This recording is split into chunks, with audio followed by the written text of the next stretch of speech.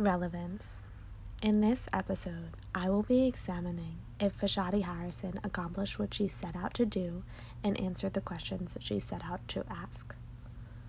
I will also examine if the author does a good job of synthesizing literature.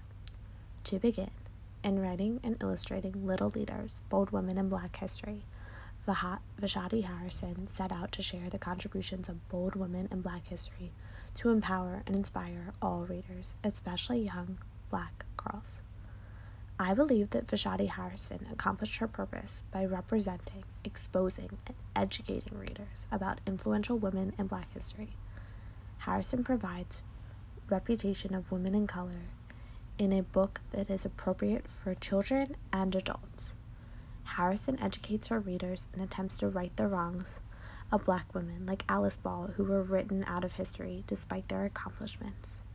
As a reader, Little Leaders, Bold Women in Black History is an eye-opening, inspiring, and empowering read for all civically minded contributors to society.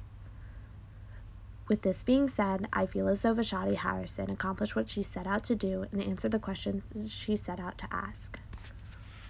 On the topic of synthesizing literature, Little Leaders, Bold Women in Black History is a relevant read in light of social justice issues that affect both society and education.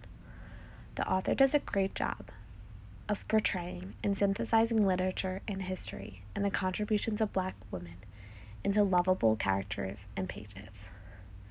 In addition to synthesizing literature, Little Leaders draws connections to ongoing conditions of structural racism, gender bias, and discrimination that hold women, especially Black women, back from their dreams today. These women persisted against those realities, and I hope that today's women read this book, synthesizes literature, and take what they learn to go out and face their own realities of today.